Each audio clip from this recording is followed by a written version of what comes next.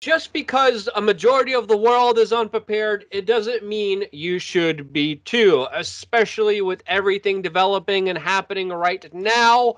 As many people say, the world will never be the same. And to talk about that, plus the supply chain and important things about the infrastructure and power grid of the United States, we of course have John Sneisen, economic historian, and there's going to be a lot to get into in this particular video. As of course, in these extraordinary times, there are extraordinary situations with more people staying at home, supply chains breaking down. Even in some parts of the world, internet can't keep up with the demand, and so can't toilet paper. Now, I know a lot of media stories are running about the hoarders of toilet paper and these horrible individuals that took all the toilet paper for themselves, these evil human beings, again, a part of the wider divide and conquer agenda. Meanwhile, many people forget the toilet paper that goes to businesses and other private entities. Well, that's a different supply chain than the supermarket one.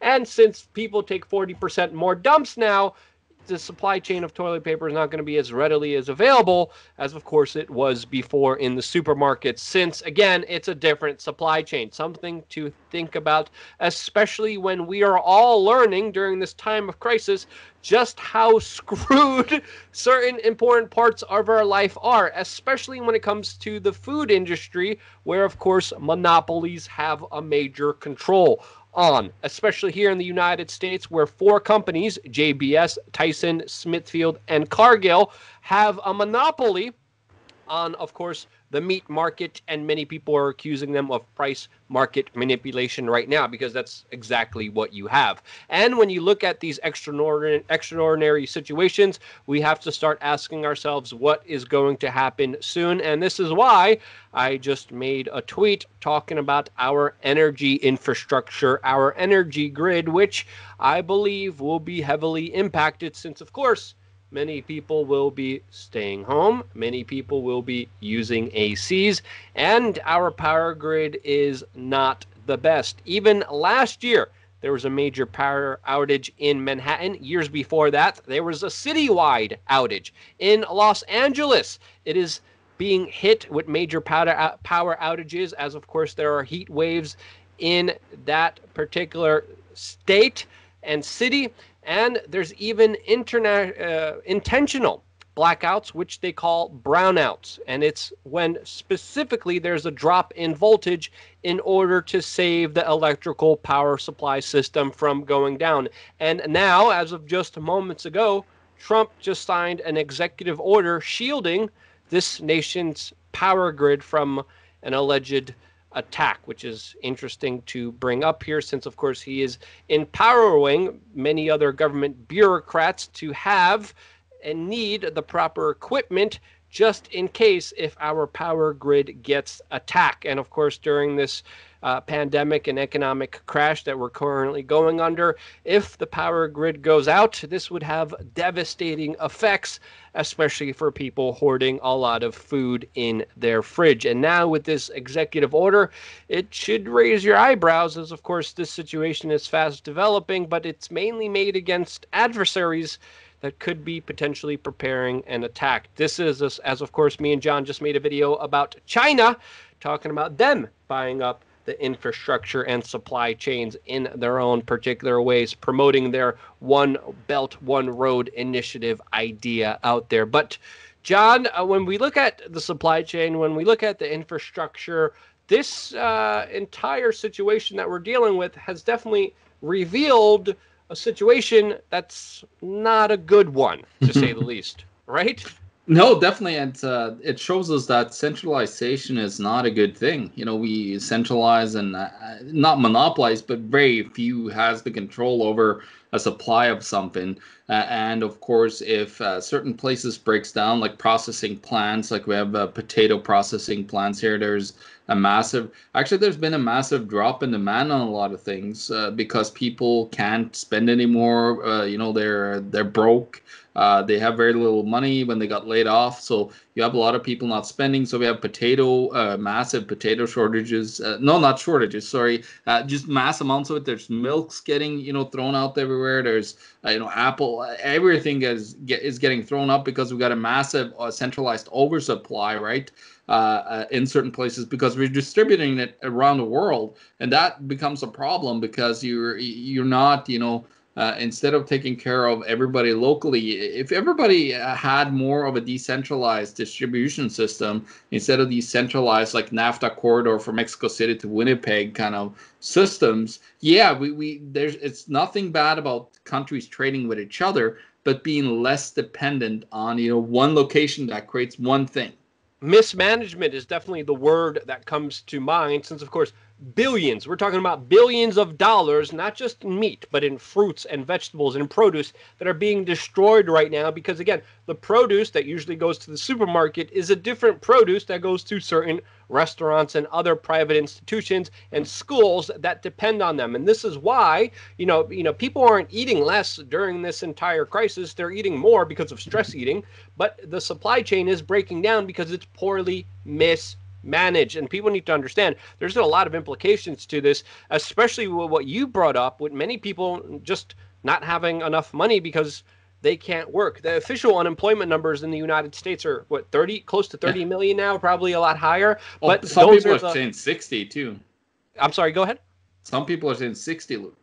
Yes, because again, there's a lot of anomalies to that number. A lot of people having difficulties filing, a lot of rules and regulations, especially with some workers that are working gig economy jobs that are important here. Some states are 2 to 3 weeks far behind from reporting. Some states have completely stopped working at all. So that number is a lot higher. And with that, we have a lot of people who aren't going to be able to pay the rent. Some people saying, well, we're just not going to pay it at all. And that's going to have a lot of implications as well, especially with the housing market breaking down, yet another important aspect of our economy that's just being hammered. But John, the stock market's up. The stock market's doing not that bad. It's almost exactly where it was last year, right? Everything's going to be hunky-dory, as Donald Trump, Stephen Mnuchin tell us, right?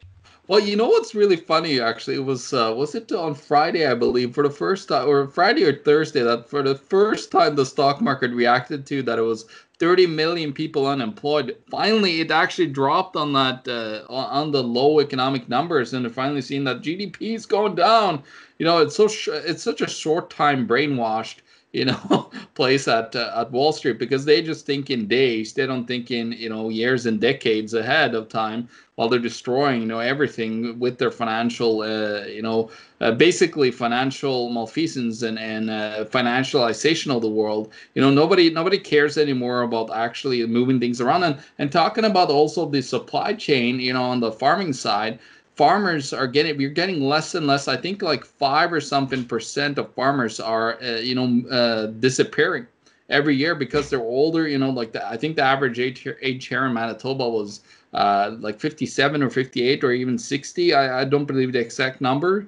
So you're seeing a lot of that, and that brings to mind a lot of civilizations throughout the world, like the Aztec empires and others, that heavily centralized in cities and then forgot that they needed external food supplies as well. I believe that had some things, population collapses throughout history could have something to do with the centralization of things and forgetting to actually that we need proper food supply and everything on the outside. We're moving towards that if we don't take care of ourselves. We're having bigger and massiver industrial farming, and then of course not to mention the electrical grid that was kind of the emphasis of what the executive order of Donald Trump was talking about. It's very dilapidated here in Manitoba. We're having constant power outages everywhere because of bad infrastructure. I've never seen anything like it. We had a snowstorm here last winter in October,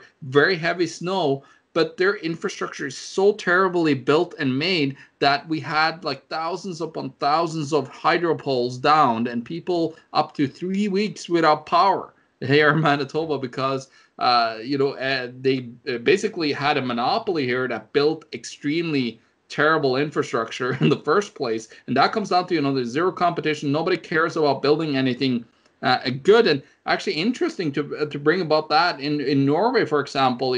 Norway used to be a socialist economy. We were actually had to turn around a lot because we couldn't afford the massive socialist empire that they tried to create over there, and now they're really struggling with it. But they actually have two places, and I worked in one of them, which was the telecommunications industry, which we extremely heavily rely on in today's world. With the importance of everything being connected, and that's also a problem with all these power stations and everything that they're talking about, the water plants. I had a friend of mine, actually, my boss, he had his brother. He actually hacked in live as he was meeting with all the top heads of water infrastructure in North America, and so like, hey, I'm in here. I could. Do you want me to turn off the power to the whole city? Like, so it's no, turn off the water to the whole city. So it's interesting to see. Like, all you need to do is you need to, when it comes to these hacking things, you need to know that there's ports in these like little entrances through your router. And if you know the right port numbers and the username and passwords, you can get in there, and then you're right in there. And you could actually also plant, programs. I have a program on my computer, so I could remotely from my phone use my computer.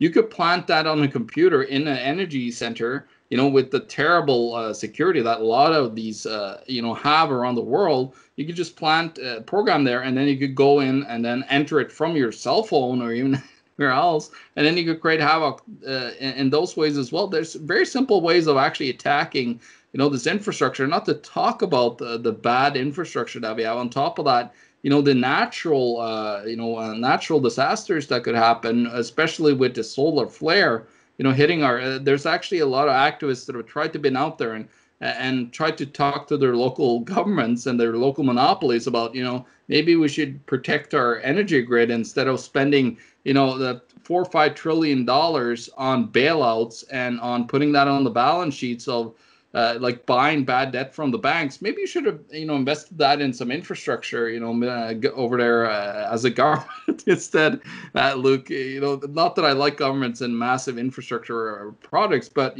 how about doing that instead of bailing out the bad derivatives of these moron institutions that are called banks? Yeah, you brought up a great point. Why should the banks be giving money to the hedge funds protecting their losses now when there's so many important things to do when it comes to not only managing the food supply chain, but making sure our infrastructure, which is going to be used more than ever, especially during the summer, especially when the heat comes in, especially when more people are going to be home more than ever using and blasting their ACs. This is something to really, really consider, because just looking at just some of the situations that already develop in New York City, in Los Angeles, years before this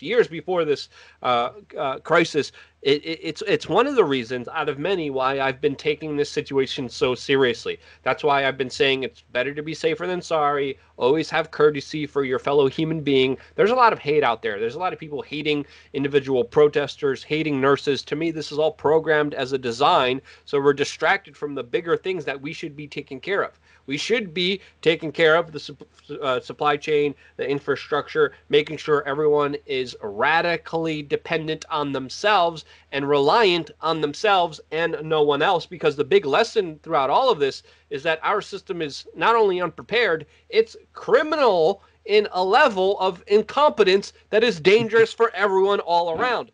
And again, when we look at other things, you were talking about solar flares. Another thing I was looking at is antibiotic resistant strains of viruses that could come from factory farming. Factory farming is also getting hit now. Or in hospitals. Yeah, in hospitals as well. This is one of the reasons why even before this crisis, I'm not going to the hospital. I'm not going to a hospital in New York City. Hell no. You crazy? No, not at all, because they already discovered antibiotic resistant viruses that couldn't be dealt with, that people died from, that there was no cure from, that no antibiotic could do anything against in hospitals here in New York City. And now you pull that on top of the crisis that we're dealing with, the infrastructure, the supply chain, the centralization of everything. This is one of the reasons why I started ringing the alarm bells all the way in January, because it really takes this perfect storm of crap to come in to hit us all at once. Yeah. And a lot of people are sadly not going to be prepared for that. But that's why, as independent media, I think this is very important to focus on right now and to spread as much of this information as we can about what could potentially come so we could be prepared for it. Because if you're prepared, you're not panicking. And sadly, a lot of people are definitely not prepared. That's my take on it. John, do you have anything else to add? And where can people find out more information about you? Yeah, the last ad here is actually the reason why we're here in the first place. It's financialization of the world, where you could start making money without caring about, having to put up productive activities. That is the destructive force, together with them taking over the government and running the government in a way that they could benefit for themselves. But when you get to the point in an economy where you can just make money with money, who needs to be a farmer? Who needs to do anything, right? And that's where you create the huge destruction of a real society. So that's, the big warning here is we financialize the world, and this is the outcome that we're looking at, because, when nobody needs to, build a good plane like Boeing, they had to build a plane, and they did share buybacks, to financialize their stocks. They created a very terrible plane that crashed several times. So that is what we're getting for, all these Wall Street, influence around the world, these extremely toxic bankster terrorists that are out there that are stealing, from everybody, and that are, basically created a world where we don't need to work anymore. And we have forgotten that we need to be a society that, we need to have good things and live good lives, instead of, just focusing what the next stock increase is. And that's what we ended up being here, unfortunately. That's my last thing. So yeah, you can find me at theeconomictruth.org, where you have everything about me. You can find my books, my reports, everything that I do, and lots of goodies there. I got balance sheet information on central bank, tons of different things there. And of course, look up bankrun.org, where you could find the latest information on the financial terrorist infrastructure that is out there, and the warning signs about it.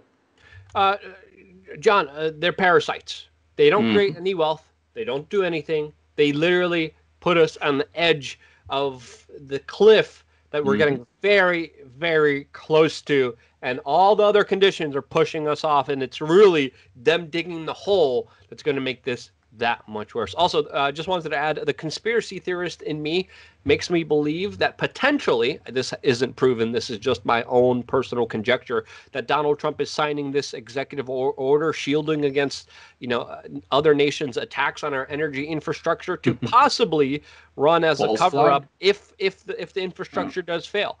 So that could be also, a potential step to take. We gotta always keep our eyes on them. Yeah, just in case. I'm just saying it could be a potential highlight here to blame it on another country when the system does fail, because that's what many people are predicting. That's kind of what I'm seeing as well. So just keep that in mind. All possibilities are should be entertained. Anything could happen. Anything is possible. And that's why it's more important than ever to keep your eyes and ears on it. That's what we're trying to do here. If you think we did a good job, share this video with your friends and family members, and stay tuned for more here on Change the News.